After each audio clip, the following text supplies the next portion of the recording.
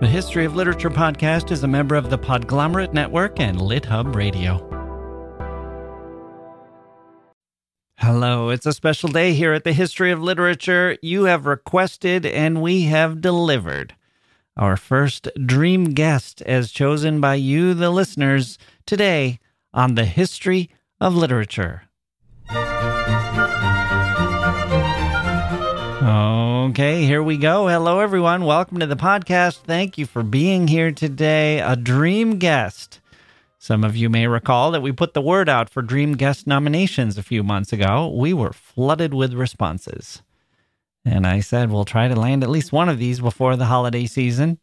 Some of the guests are a little ambitious, even for the number one in the books category podcast, asterisk, in the Bahamas.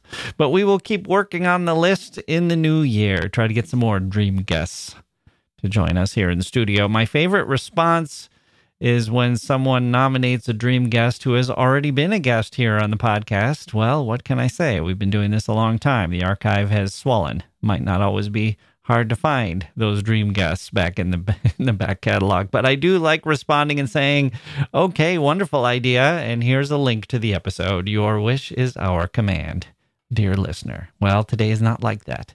Today is a guest who was nominated, and we reached out. It all worked, and in fact, I almost screwed the whole thing up with a technical glitch where the recording of our initial conversation was not usable, but fortunately, our guest was kind and gracious enough to repeat her performance, so we have a double thank you to her. So, let's start with the nominating email, and then we'll hear our conversation, and then we'll close things out today with a My Last Book from our fairy tale expert, Jack Zipes. Subject: the most perfect guest, Professor Jessica Kirzane. Dear Mr. Jack Wilson, I am the wayward Wisconsinite who has written to you twice before, accidentally at 6-month intervals. I thank you for your kindness to me thus far, and now that you are taking submissions for a dream guest, I would like to submit to you that there is no more perfect guest for the History of Literature podcast than Dr. Jessica Kirzane of your very own University of Chicago. She is a celebrity in some circles. She's a beloved professor at the University of Chicago, the editor-in-chief of the premier journal of Yiddish scholarship and translation, In Geveb, the English language translator of the fabulous author Miriam Karpelov, and the best orator I have ever had the pleasure of meeting in person. While education, translation, and relation to authors are perennial themes on the History of Literature, I do not think the podcast has yet dedicated an episode to a primarily Yiddish book or author. This language is the preferred expressive means of countless living people and countless stories, and listening to Dr. Kirzane present her findings on Karpelov only strengthened my desire to improve my Yiddish proficiency and bring more books to an English reading public. Since last writing to you, I have finished the first draft of my translation of Herr Moses in Berlin. It is only 419 pages and so far very bad. But I have 3 more years to do the necessary research and polish the draft into something worthy of learning. In the meantime, I have started learning Russian. Above my bed hangs a self-made poster which asks, why study Russian? Its answer is a list. Babel, Beethoven, Krishanovsky, the Strugatskys, and tacked on with a post-it note when I ran out of space, Gogol. If Professor Kirzane were to make a similar poster or to come on your podcast, I am sure listeners around the world would be delighted to hear her reasons to study Yiddish. I'm very fortunate to be surrounded by great teachers, both at my university and in my headphones. You are one, and I am convinced that Professor Kirzane is too. I know that there are scholars who are much more famous and just as worthy, but I do not think there is anyone who would be more of a joy to hear. Greetings again from near and or far, Sofonisba. Well, Sofonisba, thank you so much for the email and the nomination. And after reading it, your beautiful email, I was eager to hear what Professor Kirzane was all about, and Miriam Karpelov, too. And you're right that we have not had a show devoted to Yiddish or Yiddish author or work in the past. It's a great language with a great history, full of triumphs and a lot of tragedy. And we will get into all of that with Professor Kirzane. So thank you, Sofonizba, for your wonderful email, and I hope this conversation lives up to your expectations. I suspect that it will. Jessica Kirzane and her work translating Miriam Karpelov after this.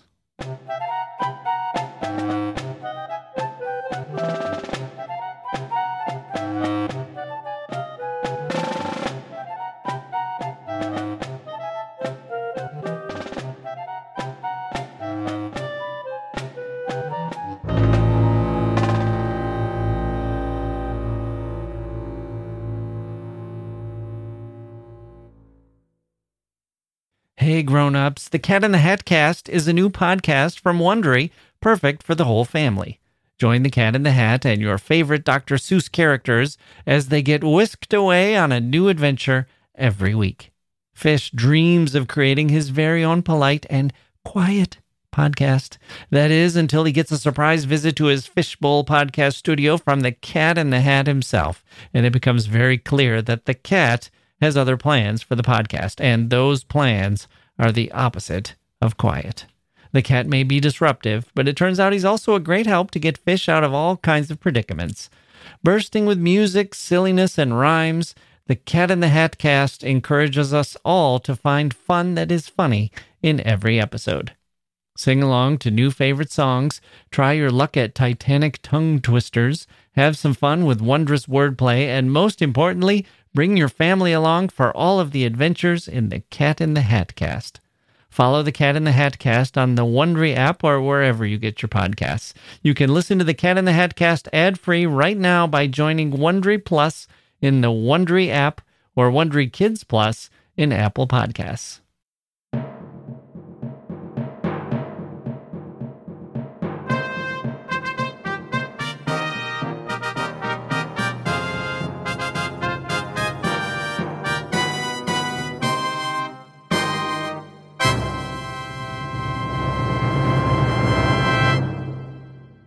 Okay, joining me now is Professor Jessica Kirzane of the University of Chicago, who is also the editor-in-chief of In Geweb, a journal of Yiddish studies. She's here today to discuss her new book, A Provincial Newspaper and Other Stories by Miriam Karpelov. Jessica Kirzane, welcome to the History of Literature. Thank you. Thanks so much for having me. So you're here as one of our dream guests, nominated by a listener. I put out the call for dream guests, and she said, I would submit there is no more perfect guest for the History of Literature podcast than Dr. Jessica Kirzane of your very own University of Chicago. Well, I hope I live up to those expectations. Yes, she said she's a celebrity in certain circles. I hope those are very large circles. Very specific, sir. Yeah. Well, maybe we can talk about that in a little bit. But let's start with Yiddish, because one of the things that she noted in her nomination of you is she noted correctly that the podcast has not yet dedicated an episode to a primarily Yiddish book or author. And this was one of the key reasons that she nominated you. And she said that you had strengthened her desire to improve her Yiddish proficiency and to bring more books to an English reading public. And I agree with the mission. So why don't we start there with Yiddish? What is the Yiddish language? What is its history? And tell us a little bit about its writings. Yeah, okay. So I'll start with the sort of most basic question, which is, what is Yiddish? Yiddish is a Germanic language. It originated about the year 1000. So it's roughly 1,000 years old, about as old as most European languages. And it originated as the language of the Jews who were living in the High German language area. So there are a number of different contact languages that have influenced Yiddish over the years. Yiddish is a fusion language, like English is a fusion language that combines various neighboring languages. So Germanic languages, Slavic languages, Semitic languages, and also Romance languages have influenced Yiddish in different ways. And because Jews primarily were literate, if they were literate in the study of their religious texts, which were written in the Hebrew alphabet. Yiddish has always been written in the Hebrew alphabet. So it's closely related to German. It sounds like German, but its writing system looks very different. If you saw someone sitting next to you on the train reading in Yiddish, you might think they were reading Hebrew.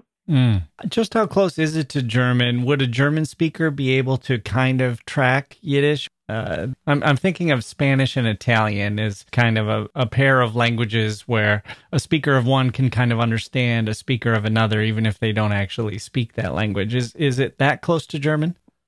Yeah, I think it's a good comparison, right? So they're like Spanish and Italian are two separate languages, but a person can make themselves intelligible, especially if they have some knowledge of the other language and can kind of bend their language a little bit. And that's the way that a lot of Yiddish speakers have historically and continue to be able to interact with people who, especially who speak German, is by knowledge of the component parts of Yiddish. Many Yiddish speakers are multilingual, and are aware of which words that they're using come from, say, Hebrew or Aramaic, and can kind of look for a synonym in their lexicon that sounds more German to them in order to make themselves better known. So I think depending on the speaker and the circumstance, a Yiddish speaker could make themselves understood to a German speaker, although it would sound like they had an unusual accent.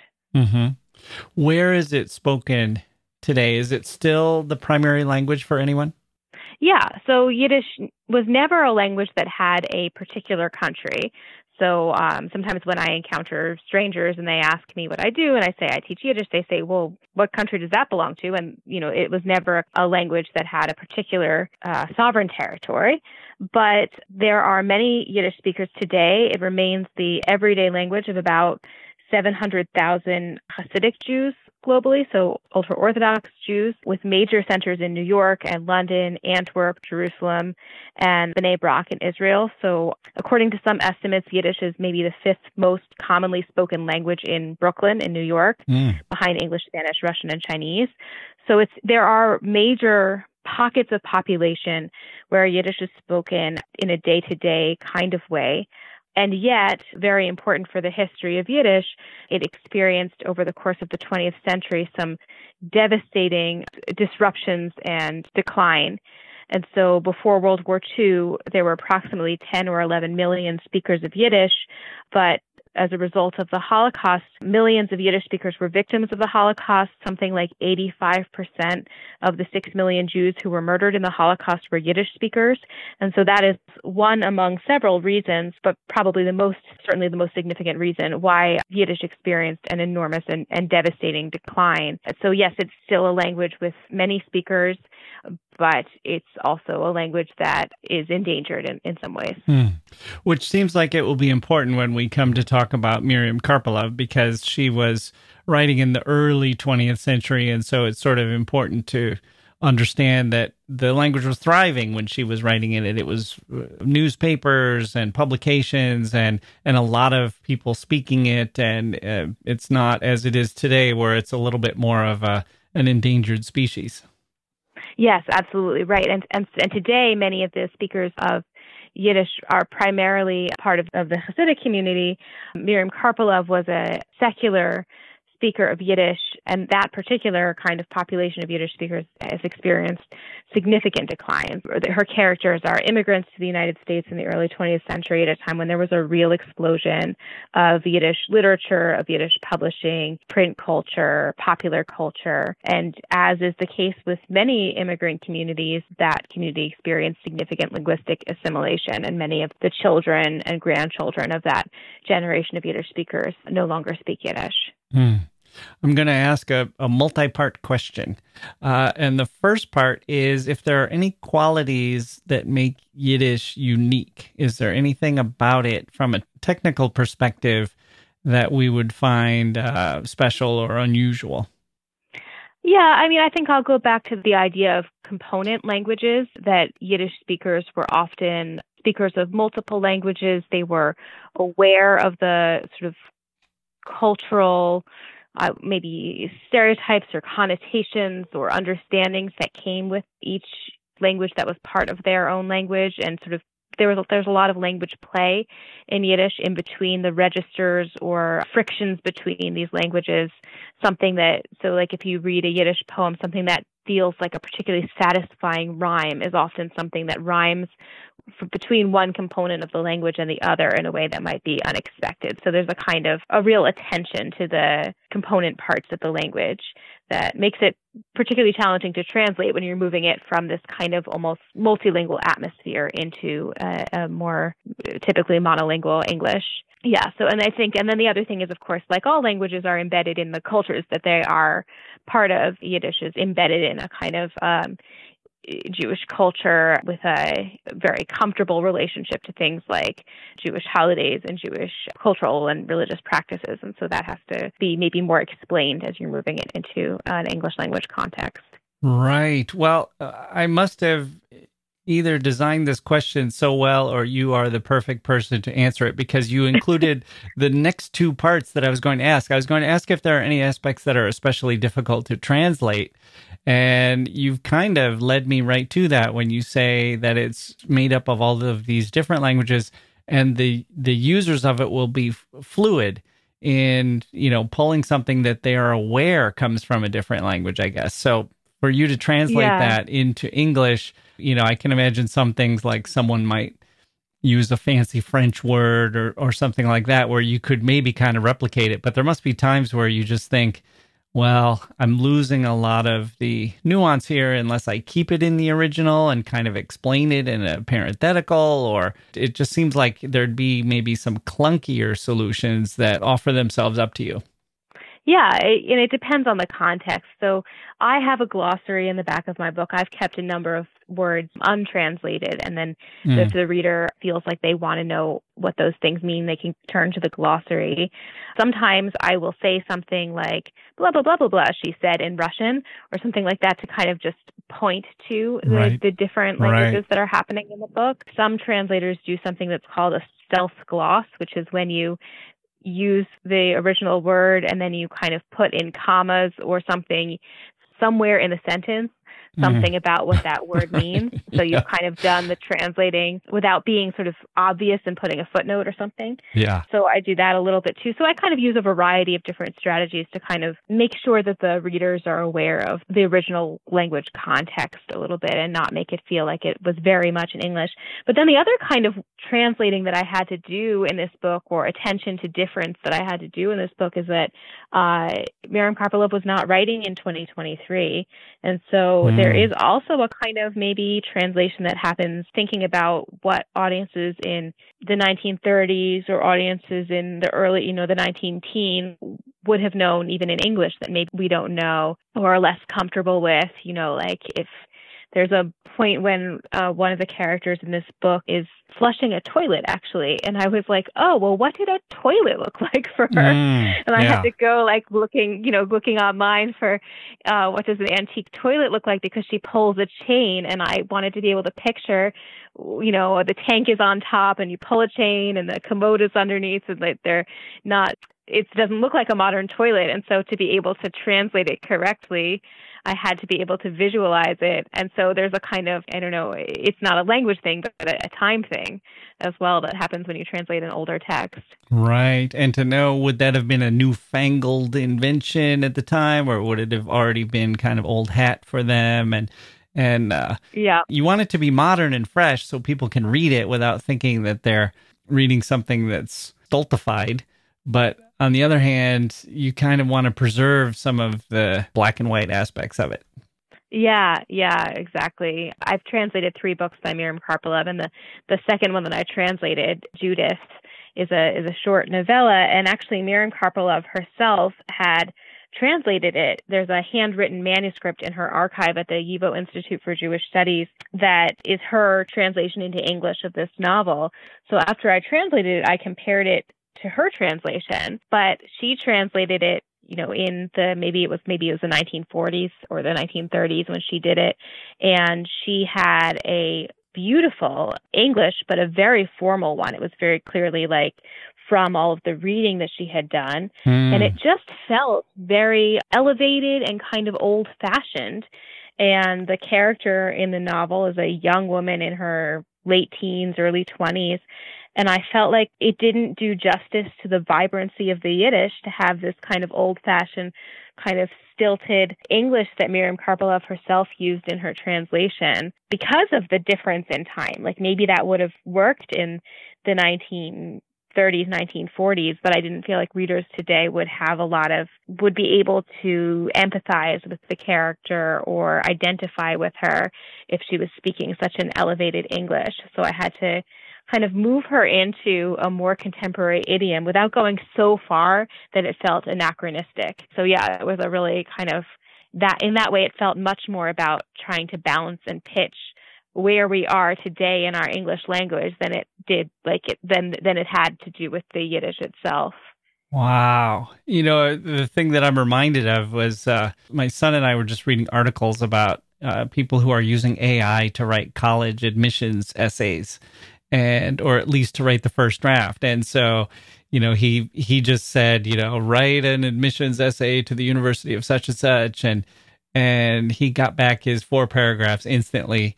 And I said, yeah, but you see, this is all kind of cliched and stilted. And he said to it, okay, rewrite it, but with fewer cliches and more relaxed language. And it rewrote it in a different, like it got the tone right. It changed the tone, and you're doing a similar endeavor, almost like you're going over it again to get the rhetoric right or to get the right diction. Yeah.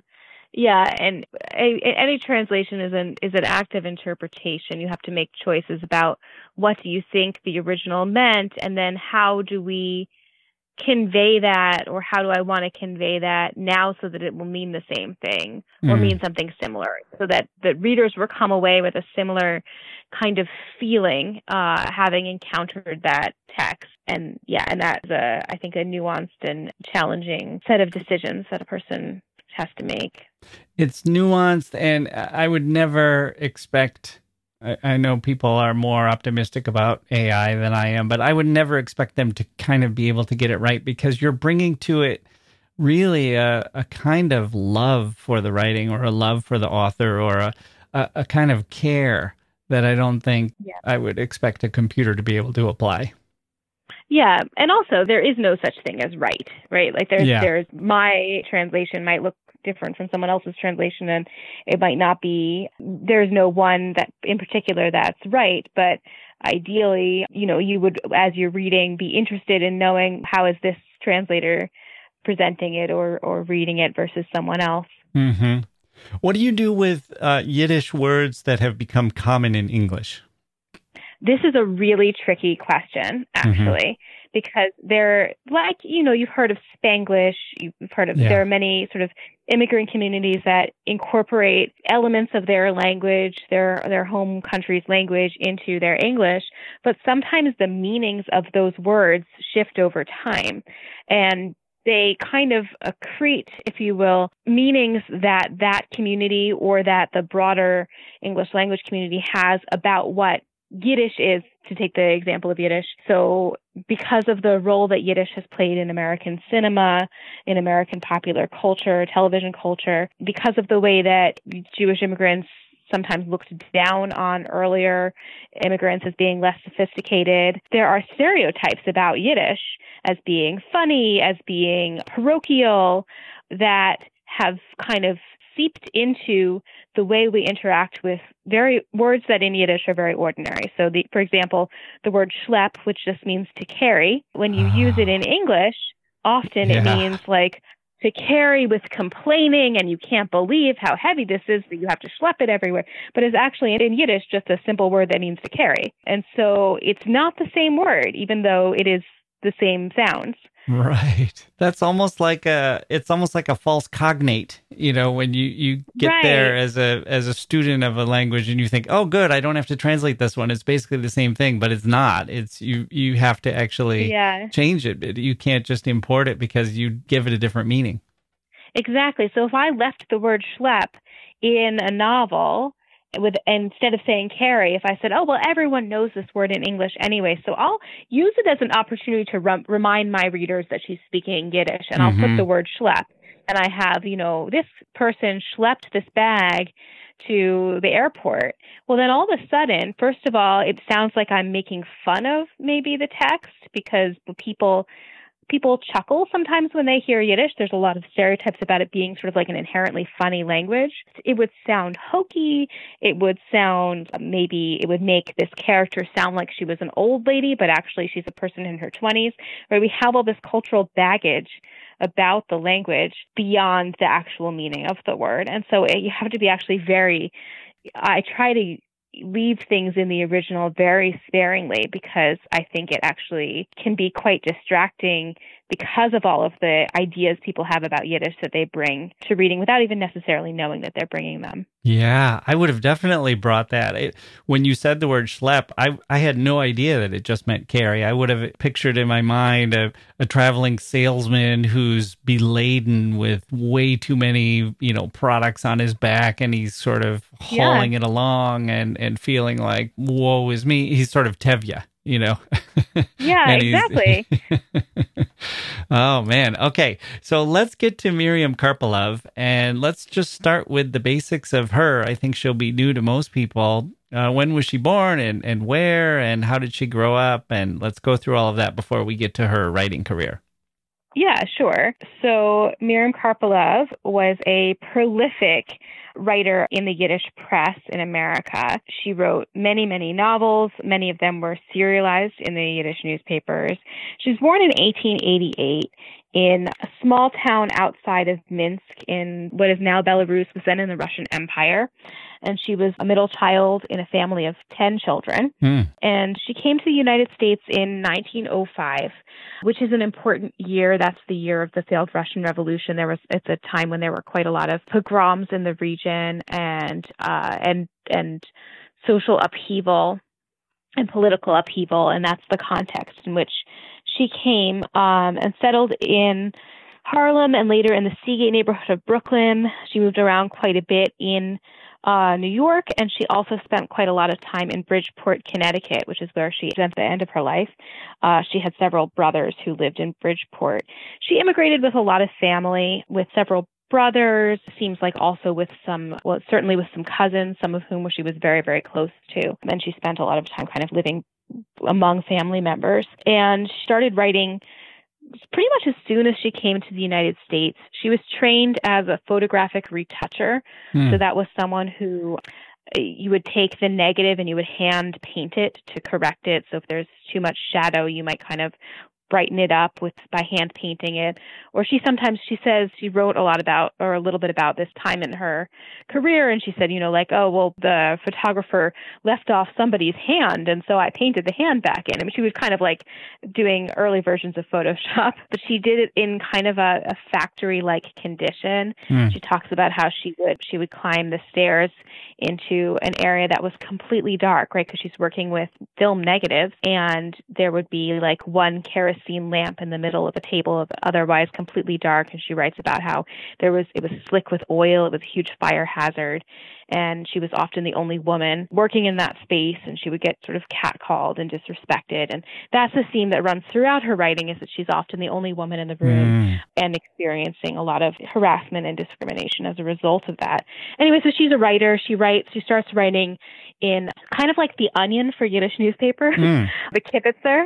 She's a humorist. She writes a lot of lists of jokes and aphorisms, and also little comical sketches, as well as reportage, kind of like first-person narratives about things she's seeing around the city. And then from there, she starts writing novels. She writes her first novel is an epistolary novel, a novel in letters called Judith, which she published in 1911. That's the one that I mentioned before. She later self-translated, and I did this comparison when I was working with that book. And she goes on to write many, many short stories and novels, some of which are serialized in various newspapers of various kind of political stripes, and some of which appeared also in book form. One of her most famous ones was The Diary of a Lonely Girl, or The Battle Against Free Love, which I also translated, which is about a single woman living in New York City who, in her mid-20s, who dates this kind of alphabet of horrible men who are all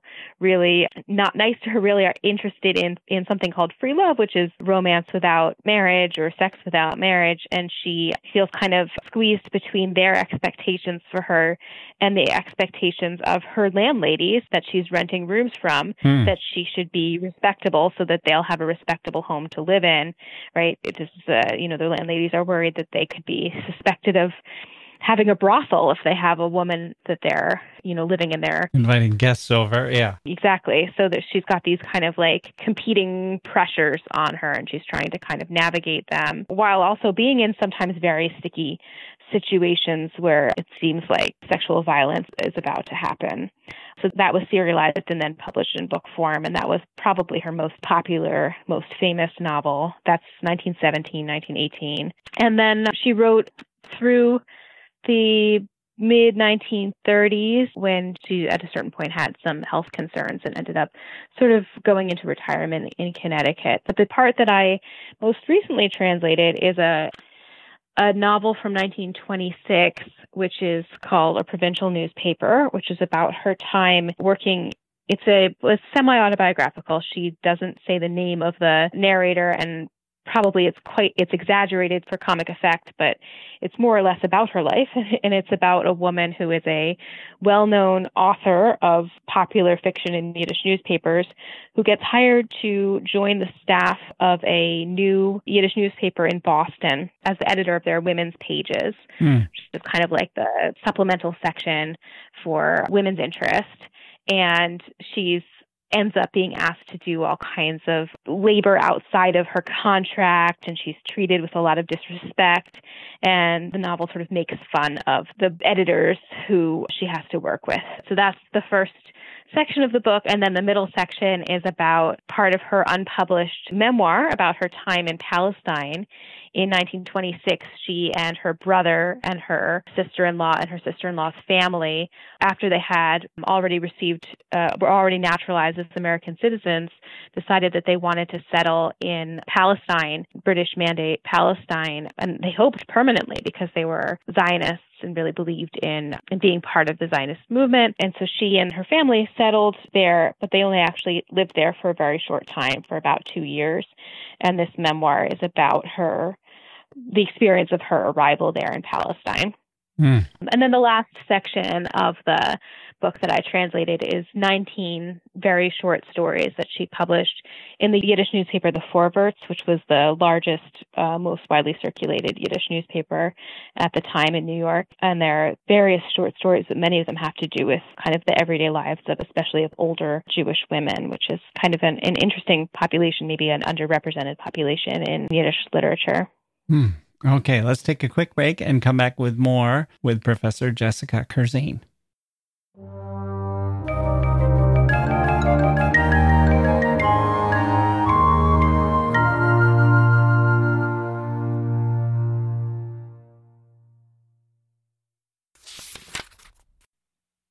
Okay, we're back. So, Jessica, you told us a lot about her work for the newspapers, and I'm wondering, did she feel like she was kind of imprisoned in the topics she was allowed to write about? Was she trying to break out of that? I know from talking to a lot of other guests who have talked about women at this time in the newspapers, on the one hand, they were glad for the work and glad that they were, the newspapers were this great place for them to kind of start to make their way.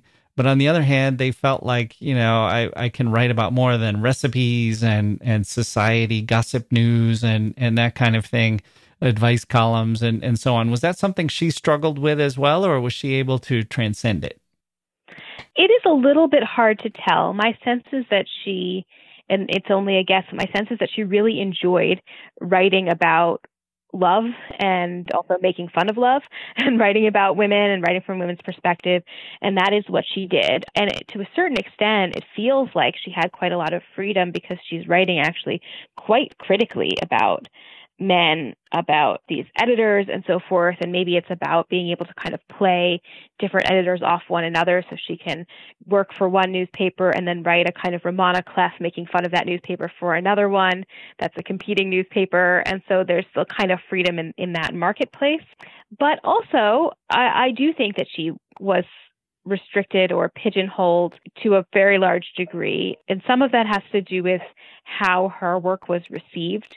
So there are almost no critics who write about her work, even in her own life. She's extremely popular, but people think of her as being just that, a popular writer, maybe almost like a pedestrian kind of writer, a writer without worth or value.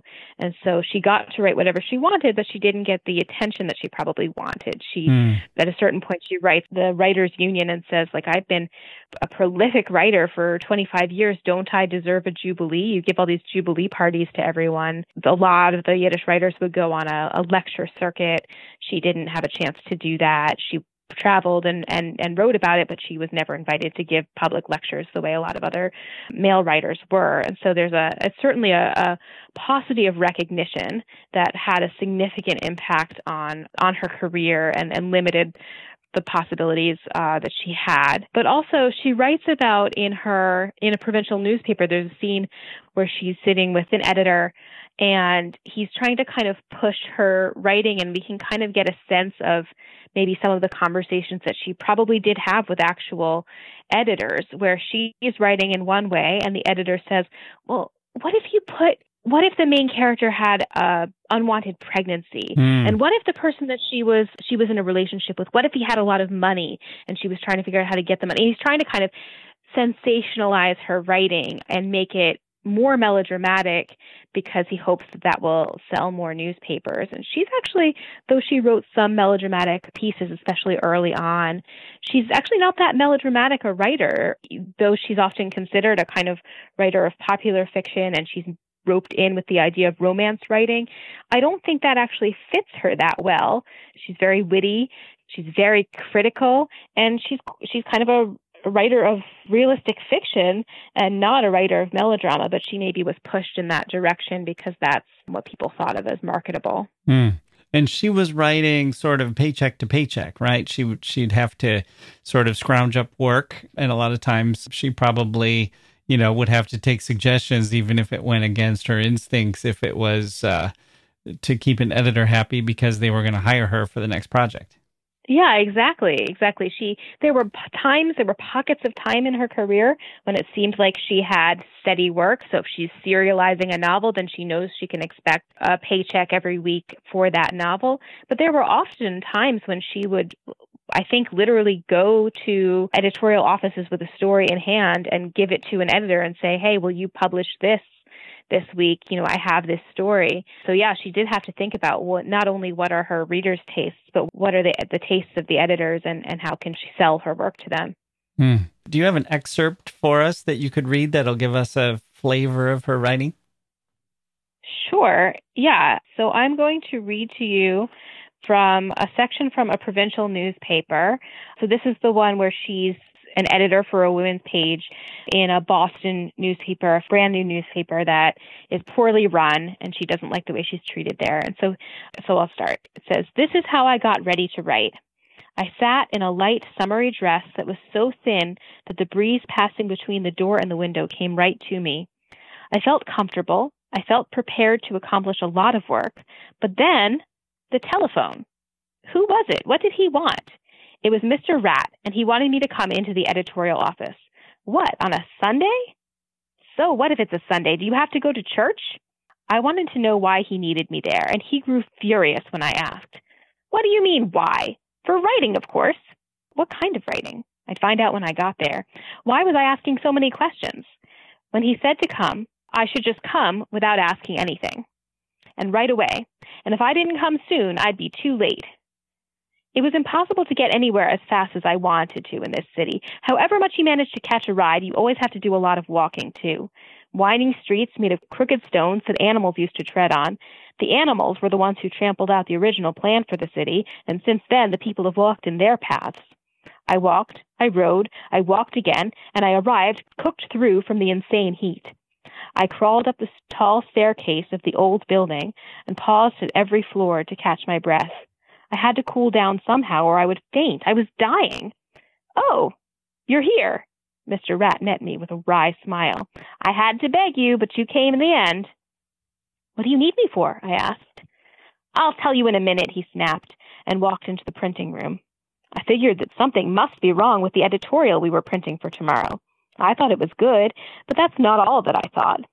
In the meantime, I spied Mr. Com and asked him about the editorial. "Is it coming out in the next issue?" "Sure," he said, looking puzzled that I would ask him such a question. "So why did you ask me to come here?" "I didn't ask you here," he smiled weakly. "It was Mr. Rat who asked for you. He wants you to work here in the editorial office like the rest of us. He says no one is better than anyone else here. We're all equal." "That's the ticket," said Mr. Rat, carrying a sack full of fashion plates on paper and in boxes. "You just separate these and write down in Yiddish how to make these styles and paste it over the English, and that's all. A child could do it." I was furious at the task he'd come up with for me. "Go ahead, do it." He handed the fashion plates to me. "I need it every week, and you should make enough that we can put out 2 or 3 a day." I didn't rush to do his bidding. I needed to cool down and to calm down a little because I was furious. How could he have the audacity to pull me from my work, which is also for him, just to tear me away for nothing and sit me down to a task like this? I should give him a talking to, I thought, all the while cursing myself for not speaking up.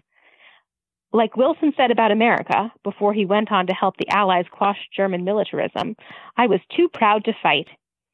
I saw Mr. Rat watching me, and I grabbed my fan and plopped myself down to my boss's annoyance. He saw that I was not the kind of girl who jumped to follow his orders. I took my time. "What's the matter?" He approached me. "Are you hot?" "Very." "Then why aren't I hot?" "I don't know." "If you didn't fan yourself so furiously, you wouldn't be so hot and you'd be able to work. Why are you doing that?" "I feel better if I do it." Dismissively, he responded, "You don't belong in an editorial office. You belong at the seashore with the millionaires." "I think so, too," I replied. "Then why don't you go there, to the seashore?" "I'll go." "When will you go?" "Oh, when I can." "You can't go now? Who's stopping you?" I promised to help get the Pathfinder on its feet, all 4 of them. Mr. Rat cried, "Are you making fun of the Pathfinder of your own paper? Very nice. What don't you like about it? And if you see something you don't like, why don't you make it better? You just sit here fanning yourself while the work doesn't get done." "Whose work?" I asked. "Your work," he shouted. "This is not my work." "It's what you came here to do, isn't it?" "I came because you called. If I did the work, it would only be as a favor and because I'm already here." "Oh, is that all? As a favor?" "Yes, Mr. Rat, a favor." "And what am I paying you for?" he asked.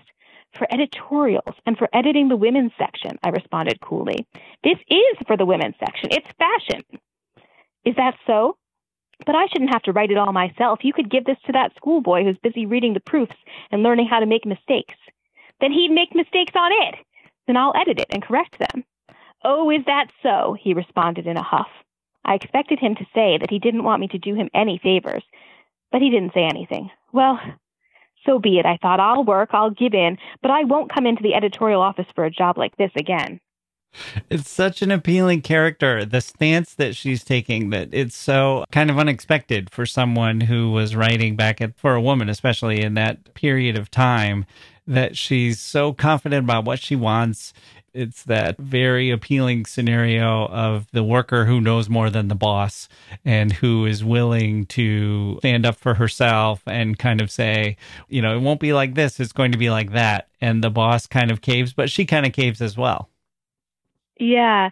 In some ways, she's extremely self-confident. She understands how ridiculous this boss is being. And in some ways, she's very frustratingly acquiescent. In some ways, her biggest rebellion is writing the book at all. And that's the case also with the Diary of a Lonely Girl, where you have this woman who seems to kind of go back over and over again to these pretty horrible men, and she says, "What can I do? This is the world I live in." Essentially, these are the men that are available to me. Her biggest weapon is being able to make fun of them in writing later. Right. So, do we know from her reading, or did she talk about any authors she admired, Was she looking at Yiddish examples? Was she looking at English examples? Yeah, I think she was reading in multiple languages. She was definitely reading in Russian.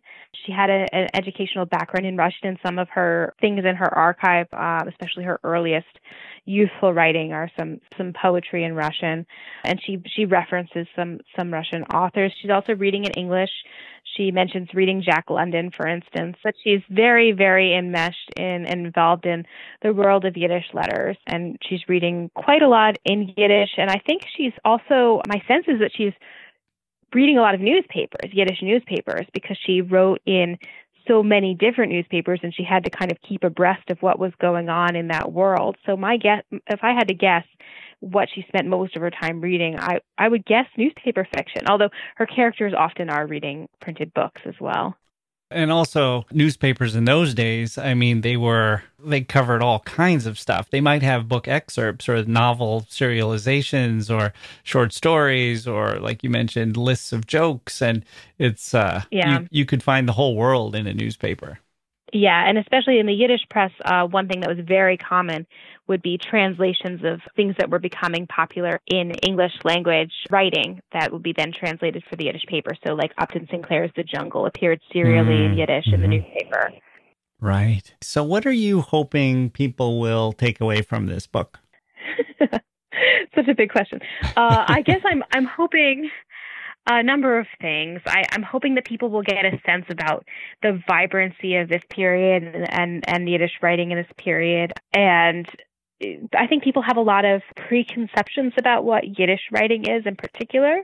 Like you mentioned Fiddler on the Roof, right? This idea of Yiddish as being parochial and old-fashioned. And I think that Miriam Karpelov really kind of makes those preconceptions sort of impossible because her characters are so sort of urbane and sophisticated and modern and quite relatable. A number of, college students have told me as they've read The Diary of a Lonely Girl, which came out a couple of years ago, that they're surprised how much she sounds like she could just be kind of a friend of theirs and that things haven't really changed that much. So I guess that's one major takeaway. But also these, as you mentioned, like these are really fun characters to get to know. They're really gritty, rebellious kinds of women. And I don't know, I feel like maybe we could use some more voices like those today anyway to kind of get to know this spunky character. It really is, and a lot of it can be attributed to historical circumstances, I guess, but it does seem like Yiddish has got a kind of reputation of, well, that's the language of my grandfather. Or, here's a picture of my great-grandmother. Her first language was Yiddish. But when you hear that the excerpt that you read, it does sound like we're talking about, we're racing around with her as a very young and vibrant and sort of young professional woman. I mean, it could almost be like you could imagine it being a Netflix series or something with played by a young actress with a lot of kinetic energy. And it's not what we might expect from Yiddish just based on our experience with the language. Yeah, absolutely. And, my great-grandmother, who I knew until I was in high school, spoke Yiddish with her parents growing up. And so I associate it with great-grandparents, but maybe this is a reminder that our great-grandparents used to be young too, right? Yeah, right. And we think about them as old people, but actually, when they were young, they were also concerned about things like trying to get respect in the workplace or whatever, things that concern young people today. So maybe it's a kind of timeless reminder that old people were not always old. Right. Or that it wasn't that they started speaking Yiddish when they were 65. Right. Now, speaking of Yiddish and contemporary uses, you in your book thank the Oak Park Yiddish Book Club. And I am very curious to hear what those meetings are like. Oh, yeah. So the Oak Park Yiddish Book Club is a group of people who, for more than a decade, they've been reading Yiddish literature and translation together. And I joined the group when I moved here about 6 years ago. So they've been doing this together before I even got here. And they are just a wonderful, lovely group of people. Only one of them speaks some Yiddish, but they just started reading together and are really good readers. And at this point, they've read so much Yiddish literature. They meet on a monthly basis and read Yiddish literature and translation that they're able to really understand the literature in its context. Oh, this reminds me of that author and so forth. And so there's a kind of, it's really beautiful and also just a lovely, I'm just so happy to be part of this group of people. They're just kind, smart people. And I'm by far the youngest member. And so also it's really helpful to hear their perspectives because they often will be able to say, oh, well, this reminds me of something that my mother or my grandmother would have done or said. And I'm a little bit further removed from the time period of a lot of the books that we're reading. So they have read, I think, all of my translations in manuscript and given suggestions and feedback and encouragement. So I thank them in the book because they're really a big part of my translating life now. Well, I will put in a plug and say that A Provincial Newspaper is a great read. It's very lively and forward-rushing, and it really does conjure up that era, but it gives it sort of this interesting perspective because it's not the usual things that we might be familiar with a bit from the newspaper era of that time because of the Yiddish aspects of it. And I guess we can give a lot of credit to Miriam Karpelov, but also credit to you as the translator to kind of capture that brilliance and energy. Thank you. Well, Professor Jessica Kirzane, thank you so much for joining me on the History of Literature. Thank you again for having me.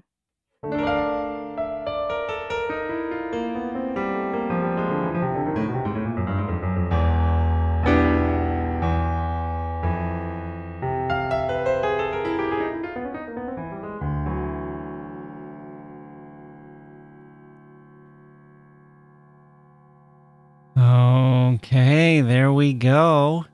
That was your dream guest, Dr. Jessica Kirzane. Those are books that should go on your holiday list: A Provincial Newspaper and Other Stories, and Diary of a Lonely Girl, or The Battle Against Free Love, and Judith, A Tale of Love and Woe. Miriam Karpelov is a very good read, and you are in good hands reading Jessica Kirzane's presentation of her works. Speaking of good hands, those of you who remember our conversation with Jack Zipes will know that fairy tales are in good hands when they are in his hands. He's the man who was blessed in some ways by Albert Einstein himself. If you remember that story, Einstein told Jack's grandmother on the campus of Princeton, "If you want the boy to be successful, you should have him read."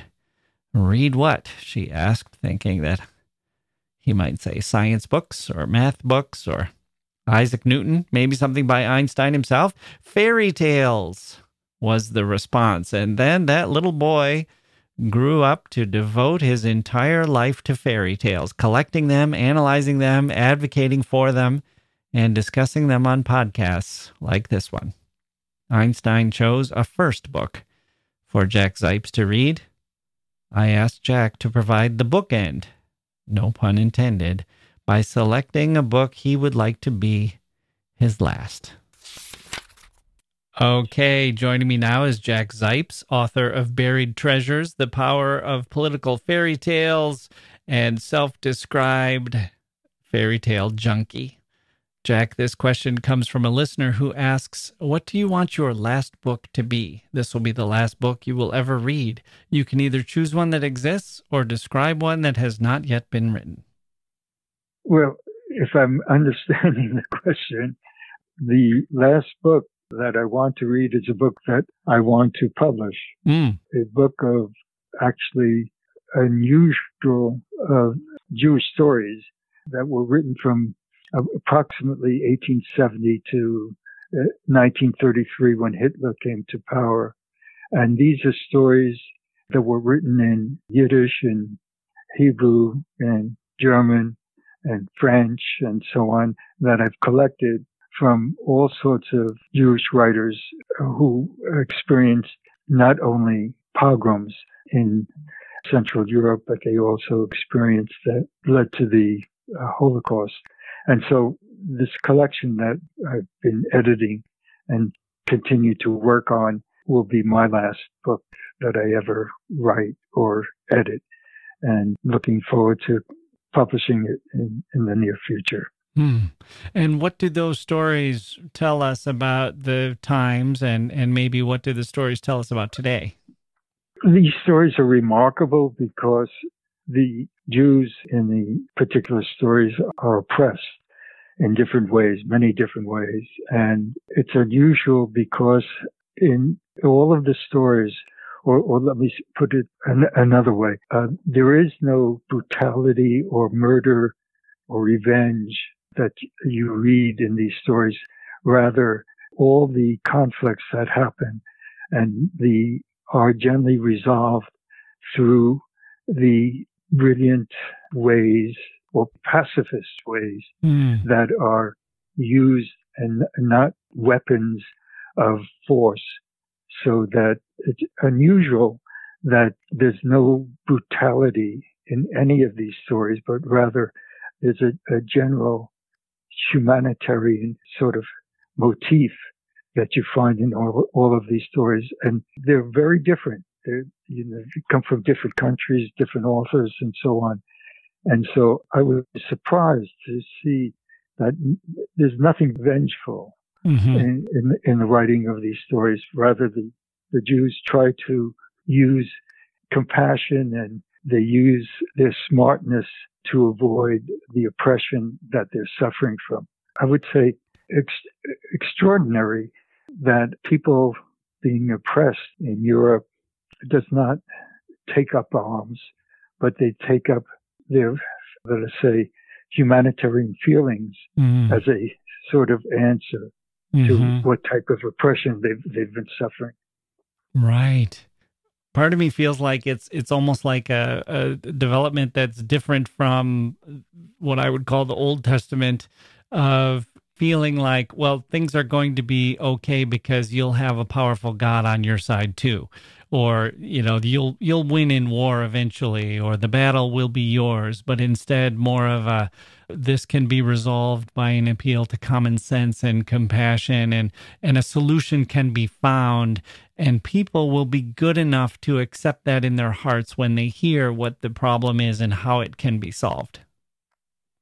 Right. Yeah, exactly what you said. It's just remarkable that people are not trying to kill the people who had been oppressing them. Rather, they want to try to resolve things so that there will be a type of, let us say, compassionate society. That is beautiful, and we will look forward to the publication of that book. Jack Zipes, thank you so much for joining me on the History of Literature. Great. Well, thank you once again. It's been a pleasure talking to you. And that's going to do it for this episode of the History of Literature. My thanks to listener Sofa Nizba, to our main guest, Jessica Kirzane, and to our cameo appearance guest, Jack Zipes. We are rolling along, aren't we? Thanksgiving is coming up soon, which will be, hopefully, fingers crossed, our annual tradition of giving you a Wednesday edition of the History of Literature, so you can all do your cooking if you're here in the States, listening to a little literature while you do. If you're not in the States, well, you'll get your Thursday episode a day early for no real reason, but hopefully that's not such a bad thing. We are planning to talk about Shakespeare's play The Tempest, which has at least 2 stunning examples of Shakespeare's language entering our lexicon, and has some fascinating commentary on the geopolitical events of his day, meaning the efforts to send out colonizers to the New World, as well as some fascinating commentary of Shakespeare as both playwright and human being, as the play echoes his own situation of heading toward retirement. That's coming up next time, hopefully. We will also have the most passionate man about medieval manuscripts that I've ever encountered, which is a treat. I love passions like that. And we'll have a scholar who wrote a surprising twist on Shakespeare's use of the other. We all know about Othello, of course. But what about the white people who are othered in Shakespeare's plays? What can we learn from those examples? And we still have our Booker Prize winning guest. I told you about her before. I just revealed that it's a her. Speaking of dream guests, that's like a dream come true for you and hopefully for me. Wait, I said that. I got that backwards. I meant for me and hopefully for you as well. Well, that's the thing about dreams. I never know when they're mine or someone else's. Just like I never know when goodbyes are being issued from me or to me. You're Jack Wilson. Thank me for listening, and you'll see me next time. Did I get that right? Does it matter?